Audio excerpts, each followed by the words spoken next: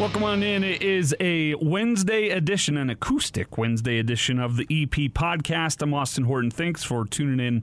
Really, truly, honestly, from the bottom of my heart, really do appreciate your ears and attention and feedback. You can find us on Twitter at Austin Horton. Find us on Facebook, the EP podcast. Find us on 1280thezone.com. You can, more specifically, 1280thezone.com/EP-podcast. Find us on Spotify, iHeart, iTunes, Google Podcasts, everywhere. Did I say Spotify? Everywhere you find your podcasts, Stitcher. You're going to find us there. So thanks for tuning in. Now I have been told there's another EP podcast out there. It's about like Evergreen Park in, I think, Washington State. So if you find that one, just add my name, EP Podcast Austin Horton, to get this one. And I don't know why I'm telling you. You've already obviously found it because here you are listening. So that was ridiculous of me. We've got some jazz news of galore to talk about today. Some sound from Coach Quinn Snyder, some funny moments or funny reaction from both Mike Conley and Rudy Gobert to the NBA's anonymous hotline, tip line. People are calling it the Snitch Line. We got to talk about this ESPN article about Donovan Mitchell as well, and so many more things to get to, including an Acoustic Wednesday selection later in the episode. But right now, we start each and every day the very same way. This day in sports history, and being July 15th, there was a lot of golf that took place on July 15th, including 1961 when Arnold Palmer won the British Open at the Royal Birkdale Golf Club in Southport, England. It was the first of two consecutive Open victories for Palmer. In 1972, Lee Trevino won the British Open by one stroke over Jack Nicklaus at Muirfield Golf Links in Gullane, Scotland. It was Trevino's second straight British Open win.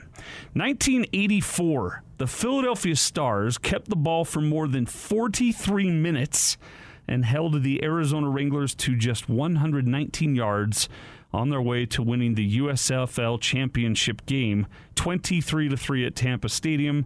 That sounds like a horrifically boring game.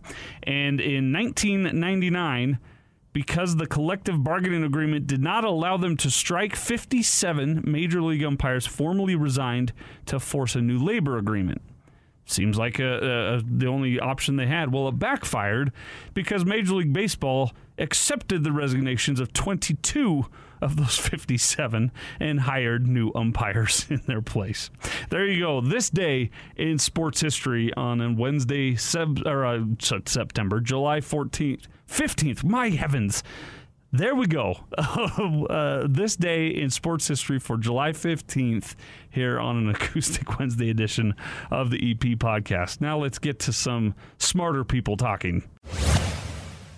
Wanted to play a couple sound bites from Coach Quinn Snyder's media availability in Orlando yesterday. The Utah Jazz are going to be off today from practice, so there won't be any availability, but you'll be able to hear more on Thursday after they have some practices or a practice and then some more availability. But yesterday, Coach Quinn Snyder was asked about whether or not, because, hey, look, here in Orlando, or not here in Orlando, but there in Orlando, they are in close quarters, so to speak. I mean, it's a bubble city type thing. They're not all in one room or anything. They have their own rooms, but it's more like a campus life feel, like a summer camp thing. Like Donovan Mitchell said it reminded him of AAU. Others have said it looks like NBA sleepaway camp, where you've got all kinds of activities, arts and crafts you can go do and things of the like. And so it's different than the usual NBA season. Well, Quinn Snyder knows a thing or two about abnormal circumstances, having coached in both the G League and the European tours for so many years. And he was asked if those experiences of not having traditional offices and traditional film rooms and luxurious five-star accommodations like you do in the NBA trails, if those experiences have helped him prepare for a circumstance like he and his team are experiencing thus far in the Orlando scenario. Well, my traditional office when I was with the Austin Toros was the coffee shop around the corner, and Dell Demps and I met there, and we had some great meetings and developed a great relationship. So as you said, I don't think it's about the location as much as it is the substance. And there's things you can't control, and that's, I think, accepting that and understanding that allows you to focus on the things you can control. So to the extent there was some different experiences that I had, I think it was more about the basketball and where we played. But certainly we played in plenty of gyms that had 50 to 100 people when we were in the D League. So you're still playing basketball. And so if there aren't fans, I think players are going to compete regardless. It certainly will feel a little different with respect to home court and things like that. But in the end, it's still basketball. And, I think guys will be thinking about that more than the venue or the atmosphere. All right. Next question, Chris Mannix, Sports Illustrated. Quinn's always so gracious and humble. The reality is, yes, those experiences do give him a leg up when it comes to a scenario like a bubble thing like they are in Orlando, when you compare it to another coach who hasn't coached in the G League having meetings in a coffee shop, or hasn't coached in Europe where you're playing games in front of 10 people. Actually, I think Quinn Snyder said that was in the G League, but still, it gives him an opportunity, or rather an experience that other coaches have not or may not have had. Is it going to ultimately mean that the Jazz then have a leg up in a game-to-game situation? I don't know about that.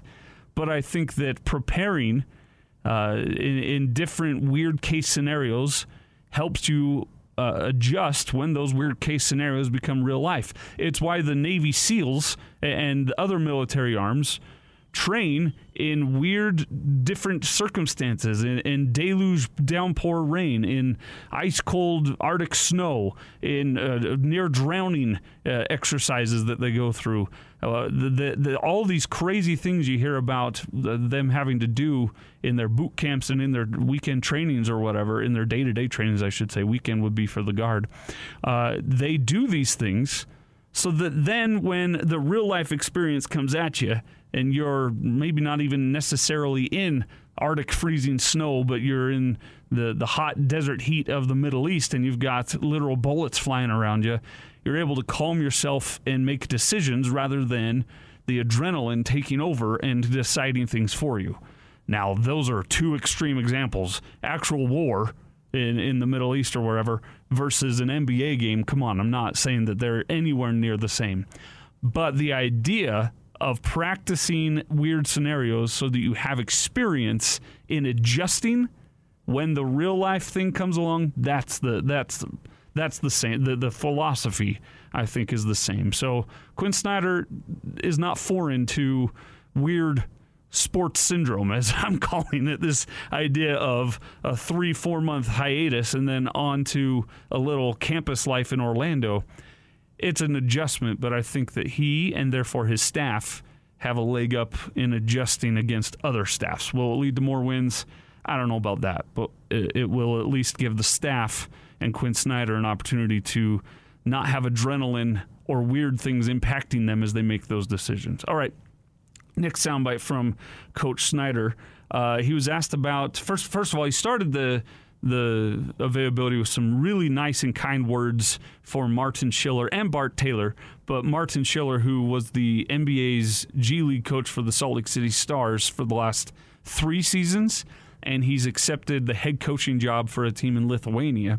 And Quinn waxed poetic, and rightfully so, on the preparations and coaching that Martin Schiller and his staff have been able to do with the Stars, and how that has directly impacted the Utah Jazz and their ability to win or lose. Because as G League players come up to the Jazz or practice with the Jazz and then play with the G League, they're able to adjust better on the fly. And Snyder was then asked about guys like Jarrell Brantley and Mie Oni and Juwan Howard and others who are now with the team and making an impact, and what impact they are making in practices, if not later games, here in the Orlando situation.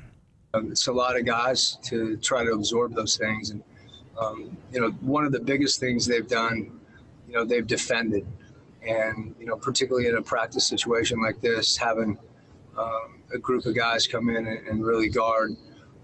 It challenges, some of the guys that are rotational guys to make plays and to be really good and have to make reads because the defense is good. So that's been a big help. And as you said, there's a learning curve, learning the communication system.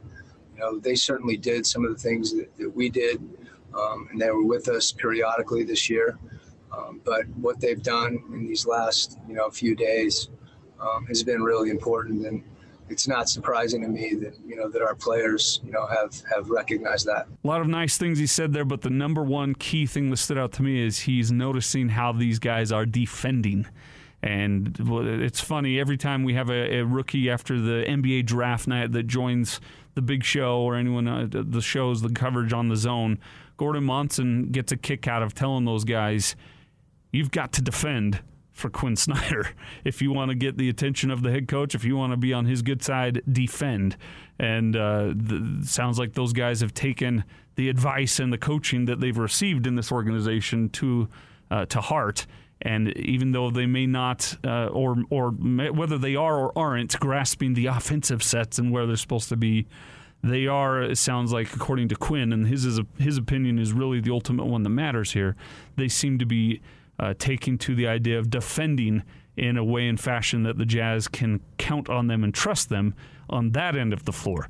We'll see when it comes to game time situations offensively, but a guy like Jarrell Brantley is a beast of a body, and he does have some athleticism. Not some, he has incredible athleticism on the offensive end, but if he can be a defender that the Jazz can trust and put in scenarios, game changer. And that's why a lot of people think he might turn out to be the next best second-round pick of the Utah Jazz history after Paul Millsap, is because they see his body, they see his work, and they see if he can improve a little bit on the defensive end, he's already close, and he could be a real piece for the Utah Jazz.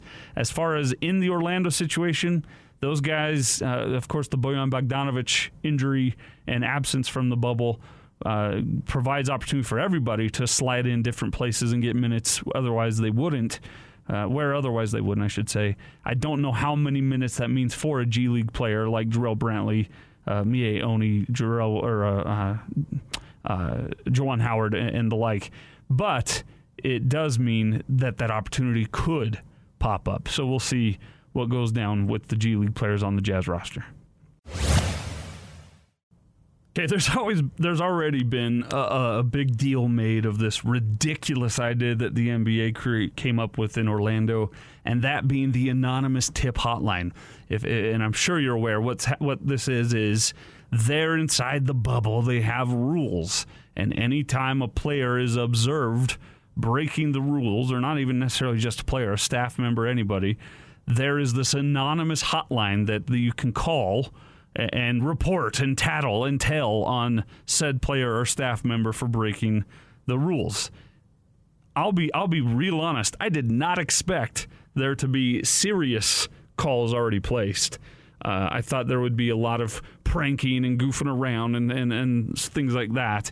But I didn't think there would be legitimate calls placed and legitimate punishments handed out. But there have already been several, according to Shams Charania, tips coming in on that hotline that have led to quote-unquote suspensions for players who exited the bubble and they weren't supposed to, or things like that. You saw it with Rashawn Holmes of the Kings. You saw it with the player whose name I can't pronounce for the Rockets, and they will be barred from they'll be in quarantine now for several days. I think 10 days in one of their cases. So, and I find it so amazing that people are willing to call a hotline and report somebody in that fashion. Then again, we're not talking about just everyday, normal, day-to-day thing. This is a worldwide viral pandemic that we're facing, that they're trying to combat and keep out of the bubble situation there. And so maybe that makes some sense why some would call and report. I don't know. But this idea, and I brought it up on the big show yesterday, how do you keep yourself anonymous on that hotline? Like, these guys do media availability at least every other day all season long in their careers. A lot of their voices are very recognizable at this point. When they dial up that hotline, aren't they going to be found out that it's them? That when LeBron James calls a hotline, I can tell you it's LeBron James. When Chris Paul calls in on a hotline, it's pretty obvious that that's Chris Paul.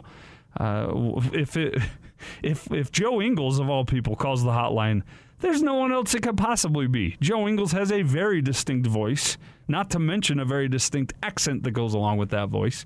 So it's funny to me that this is an anonymous hotline. I don't know if they have like some kind of voice blocker or voice scrambler, and we had some fun with that on the big show where you sound like Jigsaw from the Saw movies. You want to play a game? You know, that kind of thing. It doesn't, I don't know. But Eric Woodyard of ESPN asked both Rudy Gobert and Mike Conley about the Snitch Line, as it's being called, and here was their comments on that.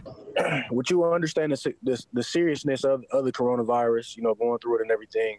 What do you think about this anonymous line that, you guys have access to? Is that something that you would ever utilize? I heard some guys have utilized it. What's your thoughts on having that anonymous line, man? Because I'm sure y'all probably get a kick out of it. What's your thoughts on it? I mean, I think I don't know if someone's going to use it, but I think it's a little petty. I think it's at the same time, you want to make sure that, people respect the rules. But I don't think the line will really help at that point. I think it's more about respecting each other and I'll do it as a small community. I think everyone is pretty much educated about the virus at this point, and it's more about respect, and at the same time, you want to make sure you socialize and do all those things, but by still respecting each other's space and try to wear the mask inside, especially when it's crowded. I just asked Rudy this, man. You guys got this anonymous line that you can call in. You understand the significance of playing with teammates who tested positive. Would this be ever something that you would ever use, or what's your thoughts on this anonymous line that the NBA is offering you guys to report violations? Honestly, I haven't even really thought about it until you just asked the question. So it tells you how much I'm probably paying attention to it. At this point, I think we all have been through enough meetings, each team individually, about coronavirus and understanding the importance of, practicing social distancing and wearing a mask and all those things. So at this point, we got to trust each other, man. We got to trust the other teams, other players. We know our guys are going to do the right thing. And, just trusting the process. Yeah, look, unless it's absolutely putting people in peril or in the line of sickness or death, there's no need to be calling that anonymous hotline. Just as Rudy Gobert said, it's kind of petty. Just talk to the guy that you think is doing things wrong and say, hey, you're doing something that makes me uncomfortable.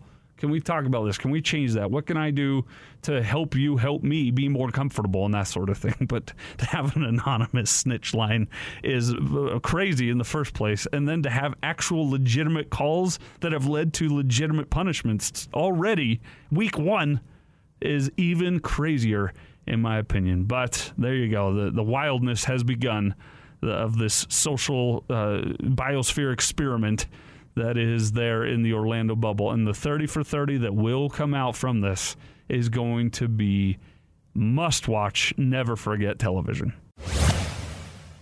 All right, let's take a music break here and do a little Acoustic Wednesday selection for you. One of my favorite singers of all time, Chris Cornell, may he rest in peace. He had just stopped writing music for a previous record label when the lead singer of Audioslave left the band to go become, I believe, the lead singer of Rage Against the Machine, or was also with Rage Against the Machine. I'm foggy on those details. But Audioslave was on the brink of breaking up and didn't have a lead singer. And their producer, Rick Rubin, said, why don't you call up Chris Cornell? Of course, he'd done Soundgarden and other projects. And so they called him up and said, hey, why don't you come jam with us and see what you think? And after a couple of minutes, just a couple of songs that they jammed together, they decided, all right, we are going to be a band. We're going to do this. And they wrote an album. Their first album, it really came together really quickly. Not quickly in a lot of people's minds, but quickly in terms of the music world. In fact, let's see, how long did it? I was just reading.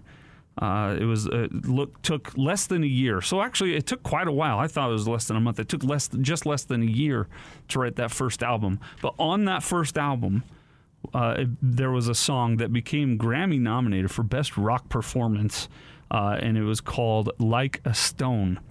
And the reason I like to do Acoustic Wednesday is I think acoustic music gives you a chance to strip back the modernization of music, which is great and which is fun, but it lets you hear it a little bit more in a raw sense, and you get to focus more on the emotion of the song, the singing, the playing of the strings, the hitting of the notes, and you get a little more feeling and emotion from these songs. And Like a Stone is a masterpiece, no matter in what way you hear it or listen to it, acoustic or otherwise.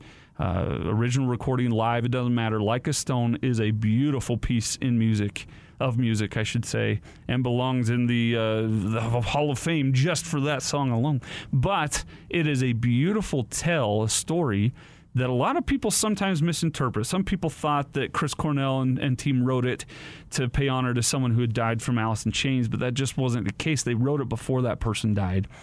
The idea, essentially, it's not hard to find, but it is about finding God, not so much finding religion. But Chris Cornell, I think, put it really well when he said, the idea of the song is about concentrating on the afterlife you would hope for rather than the normal monotheistic approach. As in you work really hard all your life to be a good person and a moral persona and fair and generous, and then you go to hell anyway if you don't believe the right thing. That's what this song is saying, is you should be able to find paradise and find heaven regardless of what specific religion you align yourself with, which I think is just beautiful. And I totally believe that while I believe in my religion and stand by it and think that it is the most correct religion in the world, I don't have any fantasy that you have to be part of my religion or you're not going to heaven. That does not jive with me, and that's why I love this song so much. As Cornell later said in a live concert, your heaven is what you make it, meaning that heaven is in the eye of the beholder. So as you listen to this song, I think it's important to think of those in our lives, our loved ones, our friends, our neighbors, our family, our close people that we know and love, who have gone on or about to go on to the next life. And I think that it's important to remember it's okay when this journey comes to an end. Hopefully it was a beautiful journey, and beautiful does not mean perfect. It means that all the scars that you obtain in this life become beautiful based on what you make them into. And if you go through heartache, as we all do you take that heartache and grow and toughen up and become a beautiful soul, or do you give in and give up? This song is about work hard all your life, be a good person, and then enjoy your paradise that comes hereafter. But here is Acoustic Wednesdays, Chris Cornell, may he rest peacefully, his acoustic version of Like a Stone. This song is called Like a Stone. I'm Chris Cornell. It goes like this.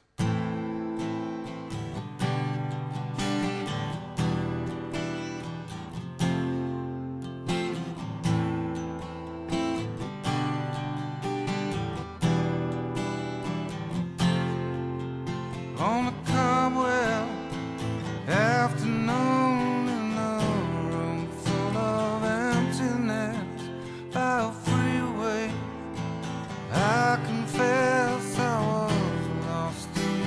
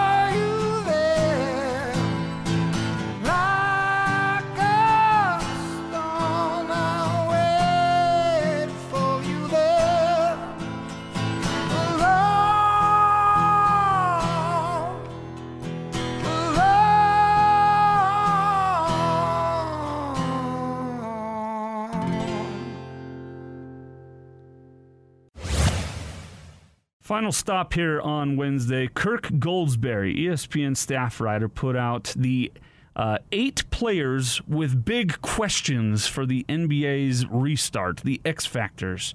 And he listed 8 players who will be the absolute X Factors for their team.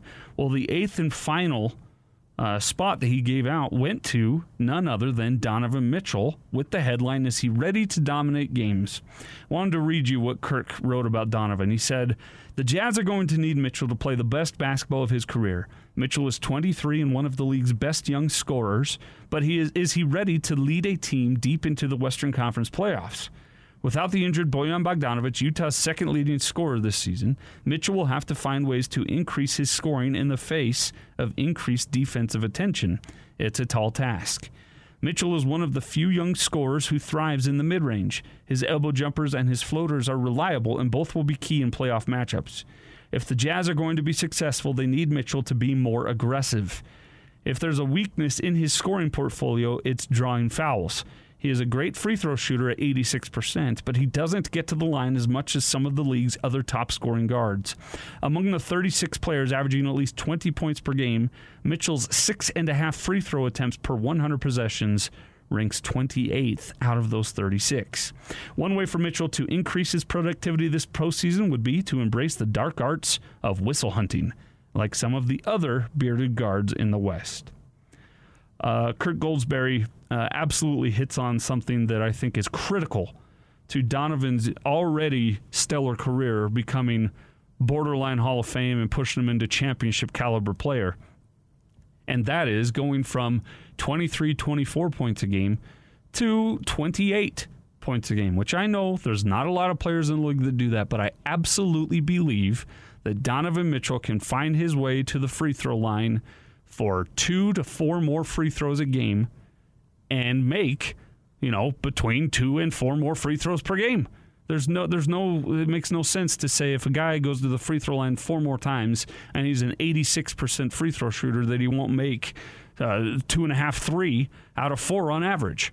That's just, and most likely 4 most of the time. So, and that makes a big difference. A lot of people might hear 4 points. That's going to make that big of a difference. It absolutely matters. It takes you from contender to defender. It takes you from you're hopeful to be an NBA champion to you're now defending your NBA championship. To when you make those seemingly small but chasm-sized different changes and improvements in your game. Will he be able to do that in this little snapshot in Orlando? I don't know. Anybody that tells you that they know for sure what is going to happen with any team in Orlando is lying to themselves, because there's so many weird things about this restart. You don't really know who or what is going to do when, where, and what. So we will see. My hope for the Utah Jazz is that they find a way to get into the second round of the playoffs. But if they don't, and this is the same for any team in that bubble, you kind of throw your hands in the air and you go, whew, let's chalk that up to an anomaly and let them prove to us next season that it was an anomaly, that it was just a blip on the radar in a weird situation there in Orlando. But as far as Donovan Mitchell being the X factor for the Utah Jazz, I see where Kirk Goldsberry is coming from on that.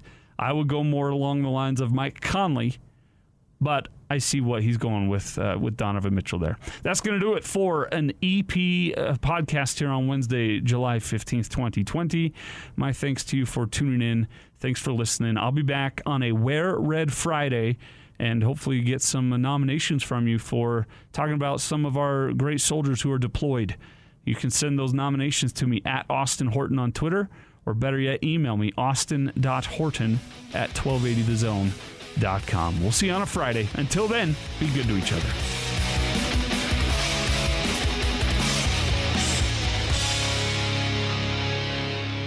Time now for the laugh of the day. I'm a New Yorker, by the way. I'm a New Yorker.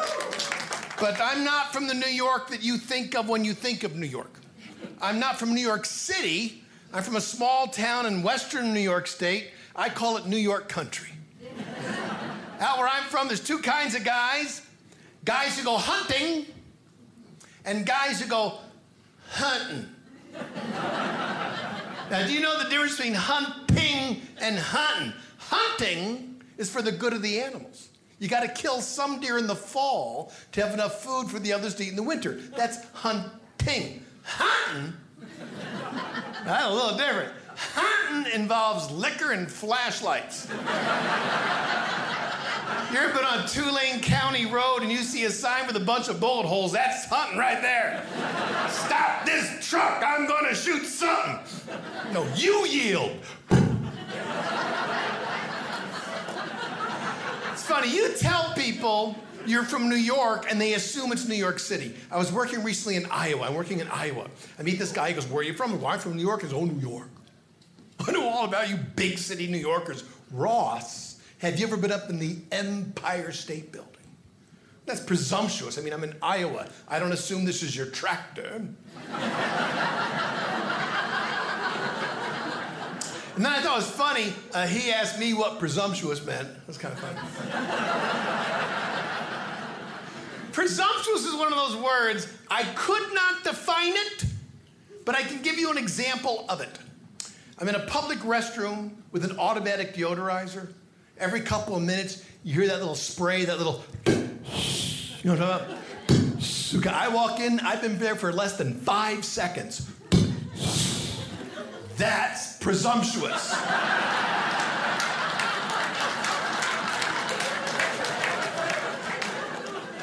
Yeah, my hometown is about 250 miles west of New York City. My hometown is Hornell, New York. Hornell, Hornell. Hornell is a small town just on the outskirts of a Walmart.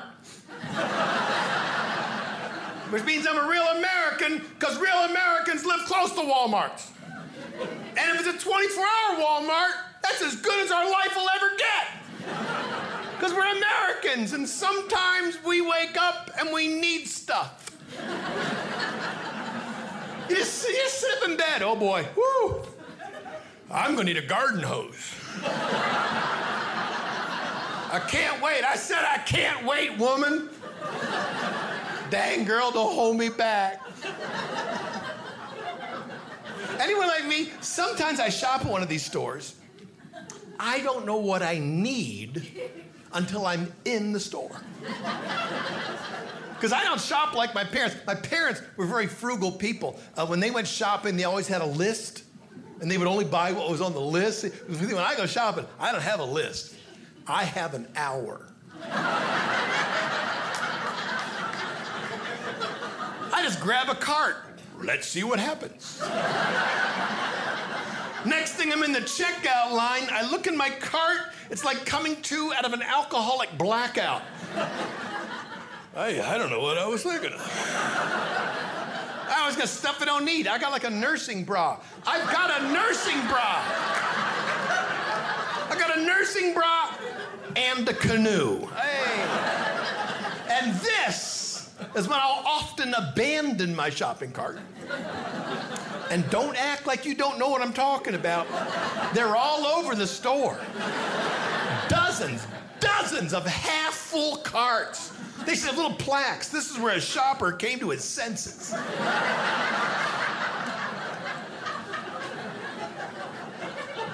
By the way, I don't actually live in town. I live outside of town. I got a couple hundred acres of woodland upon which I built a log cabin from a kit. Did you know that's how you build a log cabin? The days of chopping down your own trees and holding them together with beaver dung are over. If you want a log cabin, where would you go? Where would you go? Where would you go? Where would you go? No, you don't go to Walmart.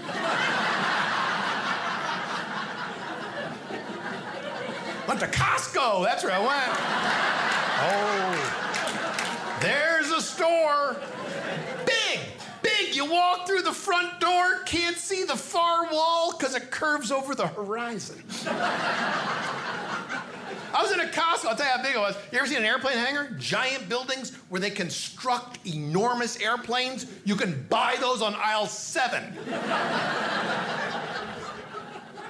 Actually, I got my house on the internet. You know, that's where you get everything. You know? I went to logcabin.com. Looked at all the models. I got the James Garfield. It was a 2-bedroom, 1-bath, had a mud room. Put my house on a credit card. They delivered my house unassembled in a giant cardboard box. Took a week to get the parts to my house out of the box. I was so tired, I started living in the box. But I painted it because I'm not white trash. I was raised better than to live in an unpainted box. Hey, did you know that Dry Bar Comedy has their own app? Download it right now to watch, save, and share clips. And watch my whole special.